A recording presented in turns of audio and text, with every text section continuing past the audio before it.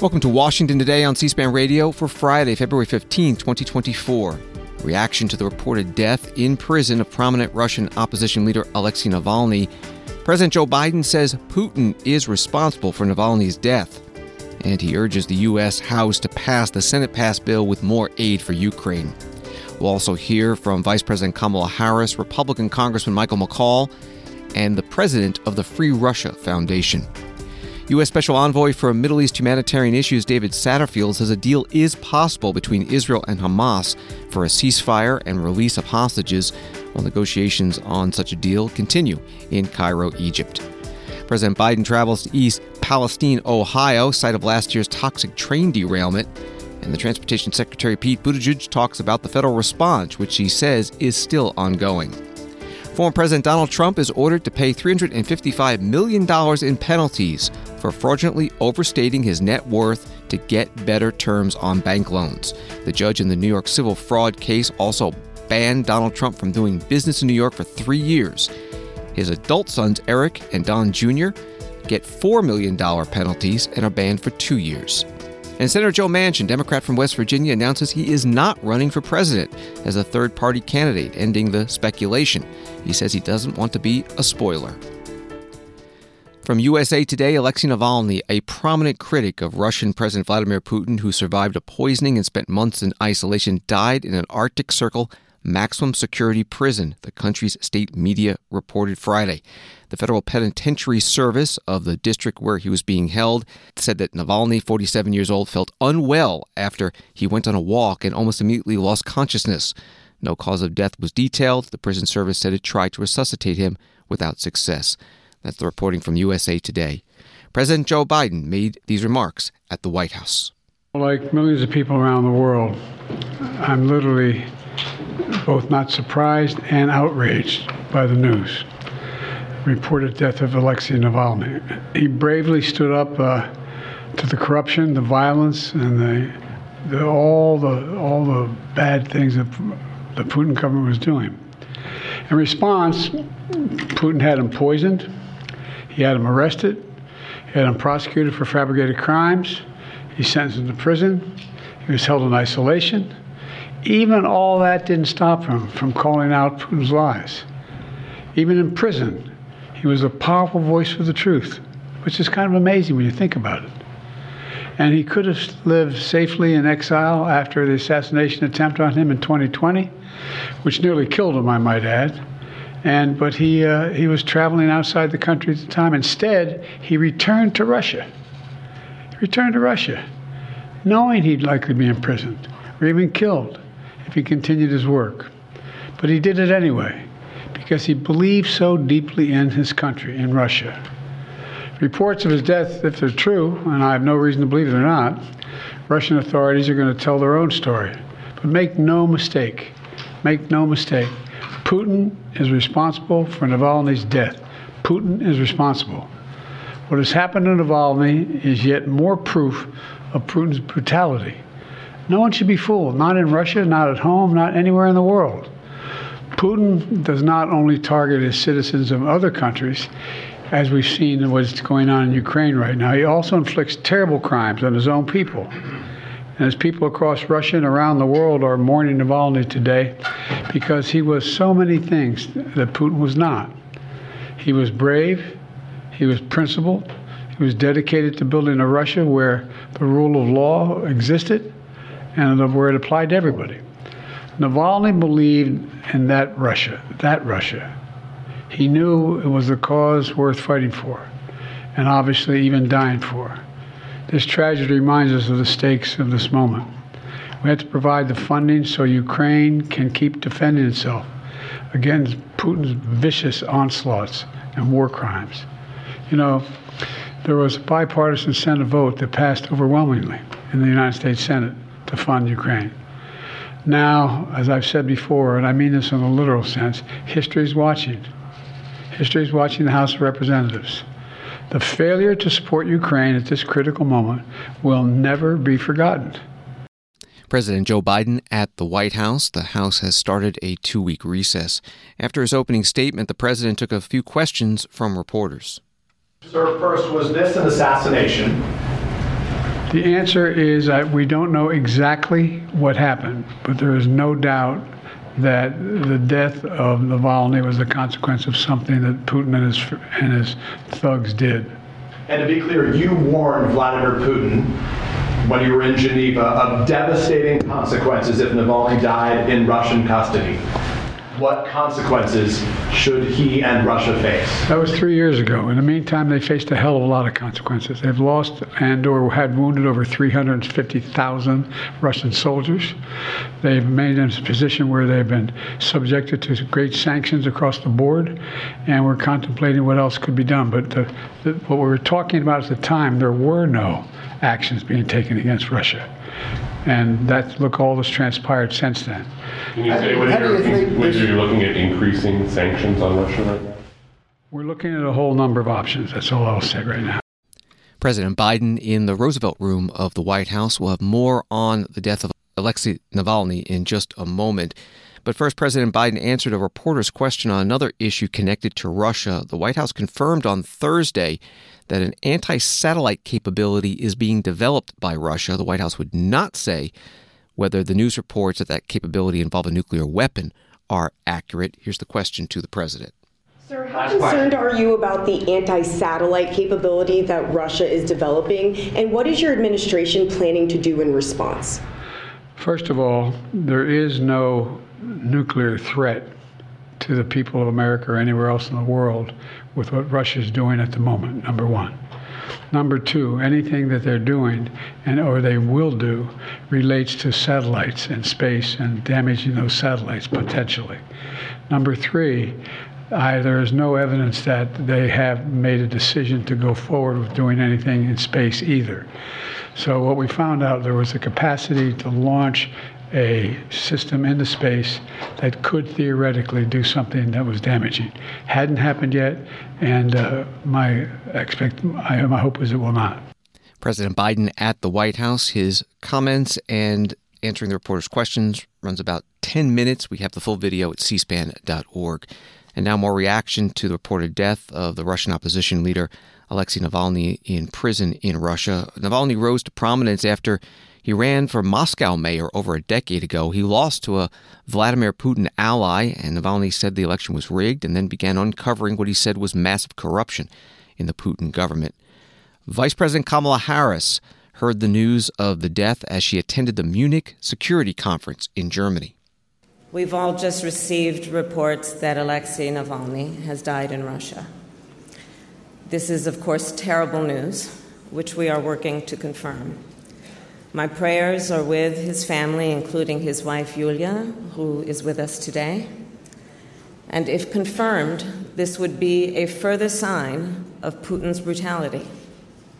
Whatever story they tell, let us be clear, Russia is responsible. And we will have more to say on this later.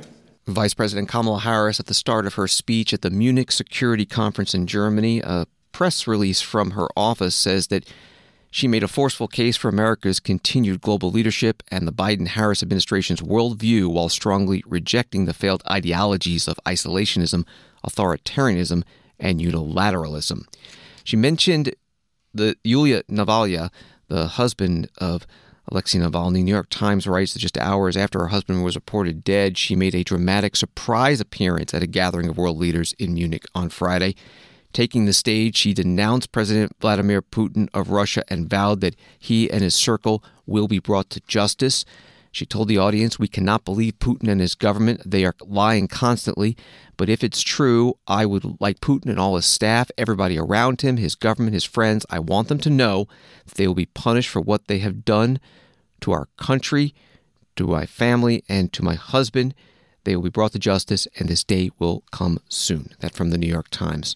The U.S. Secretary of State Antony Blinken also attending the Munich Security Conference, and he spoke to reporters ahead of a meeting with the Indian Minister of External Affairs about the death of Alexei Navalny. We've heard the reports from Russia of Alexei Navalny's death in prison. For more than a decade, the Russian government and Putin have persecuted, poisoned, and imprisoned Alexei Navalny. And now the reports of his death. First and foremost, if these reports are accurate, our hearts go out to his wife and to his family. Beyond that, his death in a Russian prison and the fixation and fear of one man only underscores the weakness and rot at the heart of the system that Putin has built. Russia's responsible for this. We'll be talking to the many other countries concerned about Alexei Navalny, especially if these reports bear out to be true. Secretary of State Antony Blinken at the Munich Security Conference in Germany. U.S. House Speaker Mike Johnson, Republican of Louisiana, putting out a statement that reads in part, Vladimir Putin is a vicious dictator, and the world knows he is likely directly responsible for the sudden death of his most prominent political opponent, Alexei Navalny. Putin has shown his willingness to use extreme measures, including the use of radioactive material to attack his enemies and expand his power. In the coming days, as international leaders are meeting in Munich, we must be clear that Putin will be met with united opposition. As Congress debates the best path forward to support Ukraine, the United States and our partners must be using every means available to cut off Putin's ability to fund his unprovoked war in Ukraine and aggression against the Baltic states. Part of the statement from House Speaker Mike Johnson. Congressman Michael McCaul, Republican of Texas, chair of the Foreign Affairs Committee, was asked about the death of Navalny and U.S. aid to Ukraine at a reporter's breakfast in Washington, D.C. today, hosted by the Christian Science Monitor. Here's the question from that paper's Washington bureau chief, Linda Feldman. So I have to start with this morning's news, the apparent death of Alexei Navalny. Does this affect the dynamic at all of your drive and others to add funding to Ukraine? Just shows yet again what Putin is all about. Yeah. First of all, does that affect? And while there are some who seem to empathize with him and show affection for him, for Mr. Putin, I don't. I don't. I think that he is. He's a bad actor.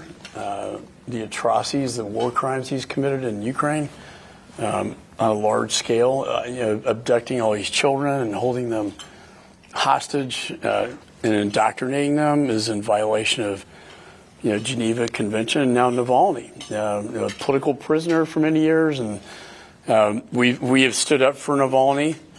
We've also stood up for the Wall Street Journal reporter. You have one of your own now in a not gulag, but in a, as a political prisoner of Putin and Russia. It shows you demonstrates what he's capable of doing. It's a sad day, and I hope out of his death will come something to send a message to the world and to the American people about who Mr. Putin really is, and not to have this sort of charm offensive that Mr. Putin is somehow a misunderstood man, and that his intentions are very clear to me. Just like Hitler's were in Mein Kampf, Putin it's very clear to take over Ukraine, to invade. He'll invade Moldova. He'll go into Georgia, and then he'll start attacking in some form or fashion the Baltic nations. He's not stopping at Ukraine, and that's why, just like with Hitler, if we'd stopped him earlier, the blood and treasure we could have saved in my father's war would have been tremendous. And I just don't think you can discount these dictators and Chairman Xi's as well as he's looking at Taiwan and the Pacific. Congressman Michael McCaul, Republican from Texas, chair of the Foreign Affairs Committee at a Christian Science Monitor breakfast with reporters from that paper and others. A story from The Hill reads, a bipartisan group of moderate House lawmakers unveiled an emergency funding bill on Friday that includes aid for Ukraine, Israel, and Taiwan, in addition to border security policy, as centrists seek another option for helping U.S. allies after Republicans threw cold water on the foreign aid package passed by the Senate earlier in the week. The news of Alexei Navalny's death broke as the U.S. Institute of Peace in Washington was hosting a previously scheduled program with Russian opposition leaders in exile titled Life After Putin, Potential Scenarios for a Post-Authoritarian Russia. One of the panelists was Natalia Arnault, president and founder of the Free Russia Foundation. Navalny's lawyers are now en route to the strict regime colony in Yamal, Nenetsk region, and what the Russian authorities did happened on Friday. Very possible that the lawyers will be allowed to enter the prison only on Monday, and the Russian authorities, whatever they did, will have a lot of time to hide any crimes they did. And of course, also we shouldn't, if confirmed, we shouldn't say, like the Kremlin is pushing the narrative that Navalny has died in prison and speaking about blood clots and things like that, which is very ridiculous. In that case, it would be clear that the Kremlin's regime and Vladimir Putin personally assassinated Alexei Navalny. And I will never be able to talk in any case about him in the past tense, like I cannot do that about Boris Nemtsov. For me, he's the most alive person. Alexei Navalny is the Russian opposition leader who developed this vision of the beautiful Russia of the future. He's a hero. He's a symbol of Russian resistance, a courage of Russian people. Heroes don't die. Heroes motivate us, as Miriam said, to do more things. I feel very outraged. I feel very angry. But I know that when me or anybody on my team or anybody in our community feel exhausted, feel nervous breakdown, feel burnouts, whatever, we will always remember about people like Boris Nemtsov, like Anna Politkovskaya, like Natalia Stemirova, like Alexei Navalny, and I hope that we just, all of us, do a lot to change the situation inside Russia, because we do need post-Putin Russia as soon as possible. It's too murderous, too atrocious. Natalia Arnault, president and founder of the Free Russia Foundation, at a U.S. Institute of Peace panel with other Russian dissidents. Also there, Georgian Andrews, State Department fellow at USIP, who said that Russian President Putin's actions against opposition leader Alexei Navalny shows the weakness of authoritarian regimes. With this somber news today, if it turns out to be true, it's really a reminder of just how, as has been said, how fearful, how insecure, how brittle an authoritarian regime is and becomes. And it further demonstrates the moral and the political bankruptcy of Putin and the system that he has created. It also reminds us that it's important to stay connected to our faith, that regimes like this, who are this insecure, this weak, this fearful, already carry within themselves the seeds of their own destruction. And the analogy I like to use is a pressure cooker. Regimes like this, in their growing insecurity, feel the need to close off every little escape valve that lets pressure out of the system. And as they do that, the pressure builds and builds inside the pressure cooker. And this leads them to be fearful that any release of pressure, however small, could cause the whole system to blow, that the lid would blow off the pot. And so this is why regimes like this tend to look very, very strong until they're not. It's a cliche, but the pressure cooker looks stable until the lid blows. And part of the challenge here is, since none of us can predict when or exactly how the lid will blow, we try to envision different ways change could come politically in a system like Putin's. Georgian Andrews, State Department fellow at the U.S. Institute of Peace, at today's USIP discussion with dissidents and opposition leaders in exile from Russia. It's titled Life After Putin. New York Times has been updating the death of Alexei Navalny all day. They have this. President Vladimir Putin's spokesman, Dmitry Peskov, told Russian journalists that statements by Western officials that the Kremlin was to blame for Navalny's death were absolutely unacceptable because there's no information about the cause of death. A CNN documentary titled Navalny, released in 2022, included a question to Alexei Navalny about what his message would be if the worst were to happen. If you are killed, if this does happen, what message do you leave behind to the Russian people? My message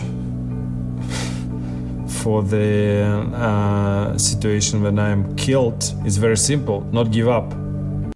Alexei Navalny in the CNN documentary from 2 years ago. How this is playing in Russia from the RT website, it's Russian government-funded news. Alexei Navalny collapsed and died on Friday in a prison colony north of the Arctic Circle where he was serving a 19-year sentence for extremist activities. He was 47. In the West, he enjoyed the reputation of a Kremlin critic and Russian opposition leader. In Ukraine, he was denounced as a Russian nationalist. In Russia itself, his legacy is at best complicated. That's how it was reported from RT. This is Washington Today. Turning to the Middle East, from Associated Press, 5 patients in intensive care died after their oxygen ran out in southern Gaza's main hospital that was stormed by Israeli troops, causing chaos for hundreds of staff and wounded people inside, health officials said Friday. Troops were searching the complex where the military said it believes the remains of hostages abducted by Hamas might be located. The raid came after troops had besieged Nasser Hospital in the southern city of Khan Yunis for nearly a week, with staff, patients, and others inside struggling under heavy fire and dwindling supplies, including food and water. The Israeli military said Friday it had detained dozens from the facility, including some it alleged were involved in Hamas's October 7th attack on Israel. That was from Associated Press. David Satterfield is U.S. Special Envoy for Middle East Humanitarian Issues. He was interviewed today by Aaron David Miller from the Carnegie Endowment for International Peace about the war between Israel and Hamas. And one question was about the reported talks to free hostages held by Hamas in exchange for a multi-week ceasefire. I know you can't talk about the hostage negotiations, let alone the nature of the impasse that now separates Israel and Hamas in the negotiations. I'm wondering, though, whether or not Ramadan and Rafah, to some degree, have perhaps begun to accelerate the calculations of both Israel and Hamas. And I have to remind myself, despite external pressures from any number of quarters, this conflict has been driven. I have to remind myself of this every single day because the Middle East is littered with the remains of great powers who thought wrongly they could impose their wills on smaller ones. That this is the trajectory of this conflict is driven by Israeli needs and requirements and Hamas's needs and requirements. And that's a very difficult proposition, I think, to accept. But is it possible to imagine that we could be looking at, I know there's been some progress and I know nothing is certain on this score, but has the urgency in your judgment, I'm not asking you to comment on the details, has the urgency of the situation, which is the one factor that usually brings successful negotiations to a close, has that increased in your judgment? Without going into the details, Aaron, I believe it has. We believe that a deal is possible. It's not there yet, but we see it as an achievable thing. Yeah. There are difficult issues involved in concluding that deal, but it can be done. And look, Hamas has suffered by this military campaign. There is no question that as Israel has advanced, has entered the tunnels, has gotten much better information on leadership structures, the way they worked, they're feeling squeezed. So yes, I think there are building pressures. In Israel itself, I think the urgency here is simply a national urgency. People want to see the hostages come out. But I would say they want to see them come out at a price, and there's an understanding there will be a price to be paid, as there have been in previous such situations. But it's a price that has to be commensurate with what is being achieved in terms of, we hope, everyone coming out. David Satterfield, U.S. Special Envoy for Middle East Humanitarian Issues, interviewed today by Aaron David Miller, Carnegie Endowment for International Peace Senior Fellow. President Biden saying at his statement and news conference at the White House today that he has spoken with the Israeli Prime Minister Benjamin Netanyahu multiple times over the past couple of days for at least an hour each time about Rafah, the Gaza border town with 1.5 million Palestinians. Jerusalem Post posting at the White House on Friday, President Biden sounded hopeful, yet not entirely confident that Prime Minister Netanyahu won't order a massive land invasion in Rafah. Washington Today continues in a moment. Hi, this is Rachel from C-SPAN's podcast team. I'd like to introduce you to one of the producers here at C-SPAN, my colleague Sean. Thanks, Rachel. If you're a fan of Washington Today, we think you'll also like our evening newsletter, Word for Word, which brings you a recap of the day's most important political and policy events delivered right to your inbox. Read about what happened on Capitol Hill and at the White House, and watch video highlights featuring the day's newsmakers. Hear them word for word. Join our community of informed listeners and viewers. Head over to cspan.org/connect and subscribe to Word for Word today. Thanks for listening and staying connected with Word for Word. Subscribe now at cspan.org/connect. Thank you. Welcome back to Washington Today, available as a podcast on the C-SPAN Now mobile app. It's free and wherever you find your podcasts. ABC News reporting today that Joe Biden is heading to East Palestine, Ohio on Friday to mark 1 year since a train derailment spilled hazardous materials and toxins into the environment that forced many residents out of their homes. President Biden will be briefed by officials and give remarks on holding Norfolk Southern, the railroad operating the freight train, accountable for the February 3rd, 2023 spill. President Biden faced intense scrutiny for not visiting the Ohio-Pennsylvania border town in the immediate aftermath of the derailment. Former President Donald Trump toured the area just weeks after the incident. He was flanked by East Palestine Mayor Trent Conaway and local first responders as he distributed water and supplies. Donald Trump had already announced he was running for the White House again, and throughout the trip sought to paint President Biden as ineffective in responding to the crisis. That was from ABC News. On the ride there on Air Force One, the Environmental Protection Agency Administrator, Michael Regan, took a question about why it's taken a year. Can you help us understand why it took so long for the president to make this trip? Was there a specific reason? Was his own health considered in making this decision? You know, what I would say is the president has been laser focused since day one, deployed a whole of government approach, and decided to strategically visit and engage when he thought the time was right. I will note that a lot of work has gone on this past year, and it has been as of late that the mayor extended an invitation to the president to join, and the president is responding to that local invite, which I think is very appropriate. The EPA Administrator Michael Regan talking to reporters on Air Force One as they were flying to East Palestine, Ohio. On the ground there, meeting with the local officials, some remarks from the president about holding the railroad accountable. While there are acts of God, this was an act of greed that was 100% preventable. Let me say it again. An act of greed that was 100% preventable. We were pushing the railroads to take more precautions, to deal with braking, to deal with a whole range of things that were not dealt with. Norfolk Southern failed its responsibility. We know multi-million-dollar railroad companies transporting toxic chemicals have a responsibility to do it safely. And again, Norfolk Southern failed.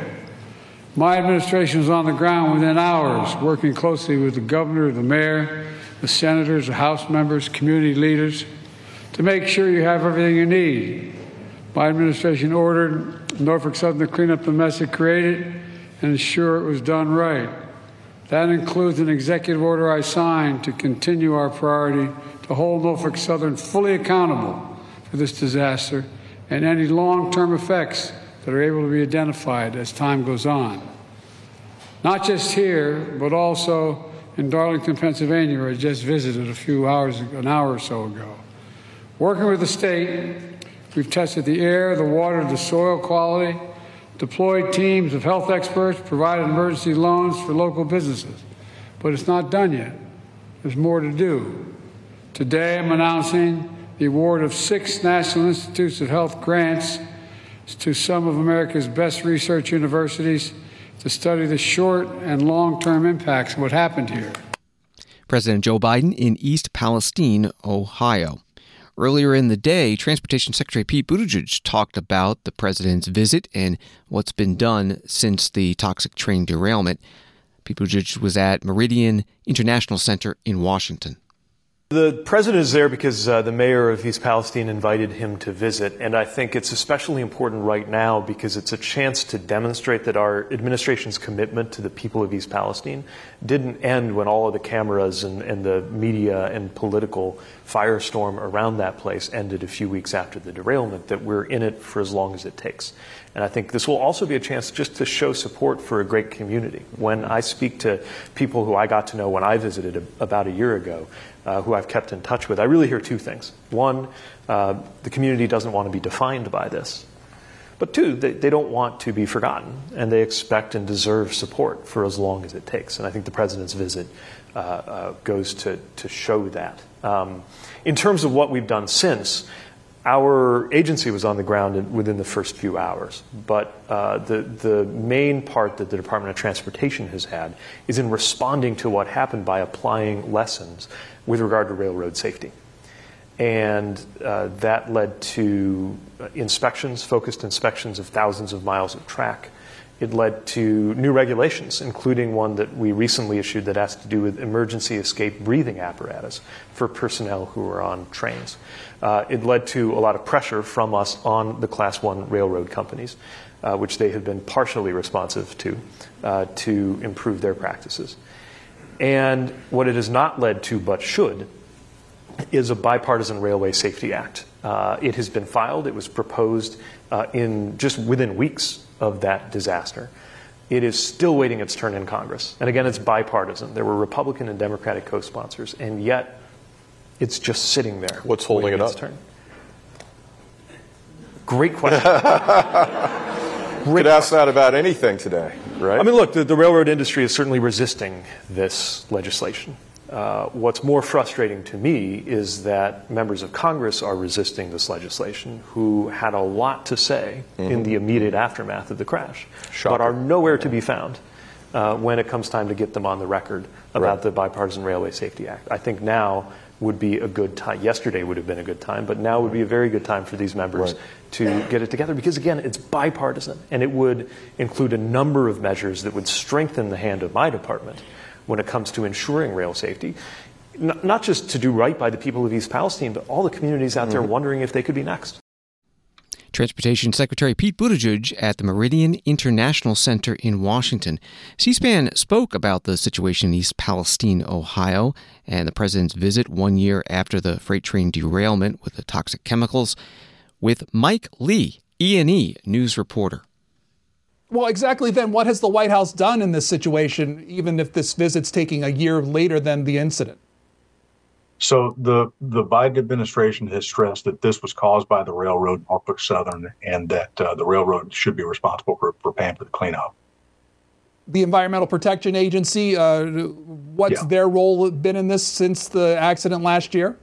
They're basically in charge of overseeing the cleanup and making sure, Norfolk Southern does what it's supposed to do. Exactly then, what's the White House or at least the administration expecting from Norfolk Southern? What would they like to see ultimately? They want to see the chemicals cleaned up. They want to see long-term monitoring of the soil and water in the area. And then there's a lot of discussion about how to monitor people's health going forward, because a lot of people are concerned that they might not get sick. They might get sick in a couple of years. Even aside from the administration's efforts, has Congress taken any role in correcting at least the incident in Ohio or the larger issues of improving rail safety? Receiving. A month or two after the wreck happened, the 2 senators from Ohio plus the 2 senators from Pennsylvania, which is the neighboring state, introduced a bill that was supposed to improve railroad safety. There's a lot of provisions in there that would address several long-standing issues with the railroads, and that bill's been bottled up basically since it was introduced. It passed one of the committees in the Senate, hasn't gotten a full a vote in the full Senate, and it hasn't even gotten a committee hearing in the House. Why do you think that is? My colleagues have reported that there was a lot of lobbying around it. The railroads don't, are cost conscious. They don't want to pay extra for some of the safety provisions and things like that. You've spent some time there in East Palestine, Mr. Lee. As far as the residents themselves, a year later, how intense is the concern over the acts or the after effects of the accident? I was there last summer, and there's a split. There's a lot of people that are still concerned about what's going to happen to their town. Are their kids going to get sick? Are they going to lose the value of their homes? Things like that. There's a lot of folks that just want to move on. When it comes to the larger issue of rail accidents, how often do these type of things occur? This was unique because it was a derailment and a fire, and then there was the sort of second effect where the railroad came in and burned off one of the cars. That was the huge plume of smoke that made all the headlines. So that's fairly rare, but the derailments happen almost every day. Mike Lee, E&E news reporter on C-SPAN's Washington Journal program this morning. Wall Street today, the Dow down 145, NASDAQ down 130, S&P down 24. From Associated Press, a New York judge ruled Friday against Donald Trump, imposing a $364 million penalty over what the judge ruled was a years-long scheme to dupe banks and others with financial statements that inflated the former president's wealth. Trump also was barred from serving as an officer or director of any New York corporation for 3 years. However, the judge backed away from an earlier ruling that would have dissolved the former president's companies. Reaction from New York Attorney General Letitia James, a Democrat. Today, justice has been served. Today, we prove that no one is above the law. No matter how rich, powerful, or politically connected you are, everyone must play by the same rules. We have a responsibility to protect the integrity of the marketplace. And for years, Donald Trump engaged in deceptive business practices and tremendous fraud. Donald Trump falsely, knowingly, inflated his net worth by billions of dollars to unjustly enrich himself, his family, and to cheat the system. Donald Trump may have authored the art of the deal, but he perfected the art of the steal. This long-running fraud was intentional, egregious, illegal, and he did all of this with the help of the other defendants, his 2 adult sons and senior executives at the Trump Organization. And so, after 11 weeks of trial, we showed the staggering extent of his fraud and exactly how Donald Trump and the other defendants deceived banks, insurance companies, and other financial institutions for their own personal gain. We proved just how much Donald Trump, his family, and his company unjustly benefited from his fraud. Today, the court, once again, ruled in our favor and in favor of every hard-working American who plays by the rules. New York Attorney General Letitia James at a news conference in New York City. And reaction to the civil fraud trial verdict from former President Donald Trump at his home and club in Mar-a-Lago, Florida. It's a very sad day for, in my opinion, the country. A New York State judge just ruled, and he's crooked as you could get. And a lot of people expected something like this, but not for the amount. But this is a very dishonest man. This is a man that's been overturned already on this case 4 times. But a crooked New York State judge just ruled that I have to pay a fine of $355 million for having built a perfect company. Great cash, great buildings, great everything. It affects New York. It's mostly talking about New York, where we have a totally corrupt attorney general. She campaigned on the fact that I will get Trump, I will get Trump. Everybody's seen it, Letitia James. They've all seen it. Well, we'll be appealing, but more important than that, this is Russia, this is China, this is the same game. All comes out of the DOJ, it all comes out of Biden. It's a witch hunt against his political opponent, the likes of which our country has never seen before. You see it in third world countries, banana republics, but you don't see it here. And a story from the Washington Post, the Securities and Exchange Commission has approved the merger proposal of former President Donald Trump's media startup with a special purpose acquisition company, a critical step for a long-delayed deal that would make the owner of Trump's website, Truth Social, a publicly traded company and unlock $300 million in investor funds.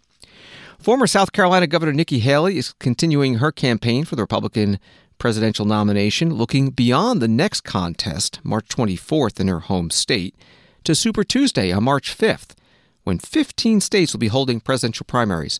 Texas is one of those, and Nikki Haley held a rally in Dallas Thursday night, comparing herself to Donald Trump.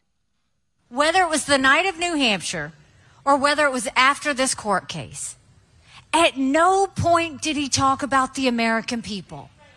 At no point did he talk about the fact that we were $34 trillion in debt. Yes.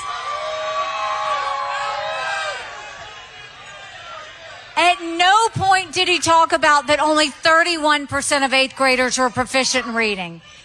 At no point did he talk about an open border.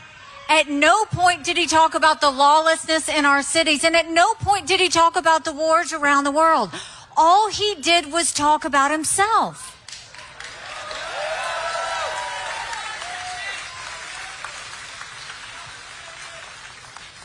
And you think about the fact that if anybody wants to get something done in America, you first have to win. And you look at any one of those general election polls, he doesn't beat Biden. He's down by 5. He's down by 7. He's down by 9. On his best day, he's even. It's margin of error.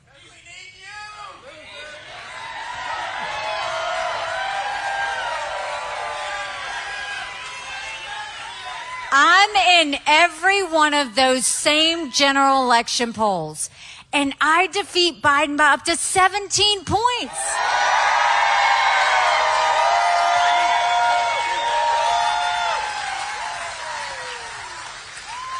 You win by that big of a margin. That's bigger than presidency. That's House, that's Senate, that's governorships, that's school board. That's transforming our entire government. But you win by double digits. That's a mandate to stop the wasteful spending and get our economy back on track. That's a mandate to get our kids reading again and back to the basics in education. That's a mandate to secure our borders with no more excuses. That's a mandate for law and order back in our cities.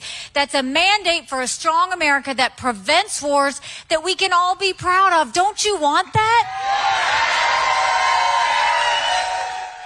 Nikki Haley, Republican presidential candidate in Dallas, Texas, Thursday night. Texas and the other 14 states holding presidential primaries on Super Tuesday, March 5th, account for about one-third of the delegates needed to win the nomination for president in the Republican Party. Story from NBC News. Senator Joe Manchin, Democrat of West Virginia, announced Friday that he is not running for president after spending months mulling a bid that would have shaken up the 2024 campaign. He said, "I just don't think it's the right time. We're on a real teetering situation here that could go either way. Democracy is at stake right now." He said he doesn't want to be a spoiler. Manchin, 76 years old, had said last November that he would not seek re-election to his Senate seat this year, leading to speculation that he would run for the White House as an independent or as a third-party candidate. That was from NBC News. Senator Manchin made the announcement at West Virginia State University in Morgantown. I've decided that I can make a real difference, and I truly can, with my experience that I've had, working with my daughter, working with people that we have around the country trying to set up Americans together, by giving all of my effort towards that. I will not be seeking a third-party run. I will not be involved in a presidential run. I will be involved in making sure that we secure a president that has the knowledge and has the passion and has the ability to bring this country together. Senator Joe Manchin, Democrat from West Virginia, at West Virginia State University, Morgantown today. Thanks for listening to Washington Today. Sign up for C-SPAN's free evening newsletter, Word for Word, and get the stories making headlines in Washington sent to your inbox every day. Subscribe at cspan.org/connect. And a programming note that there'll be no Washington Today on Monday, President's Day holiday, but we're back on Tuesday, February 20th at 5 p.m. and 9 p.m. Eastern. Have a good night, weekend, and holiday.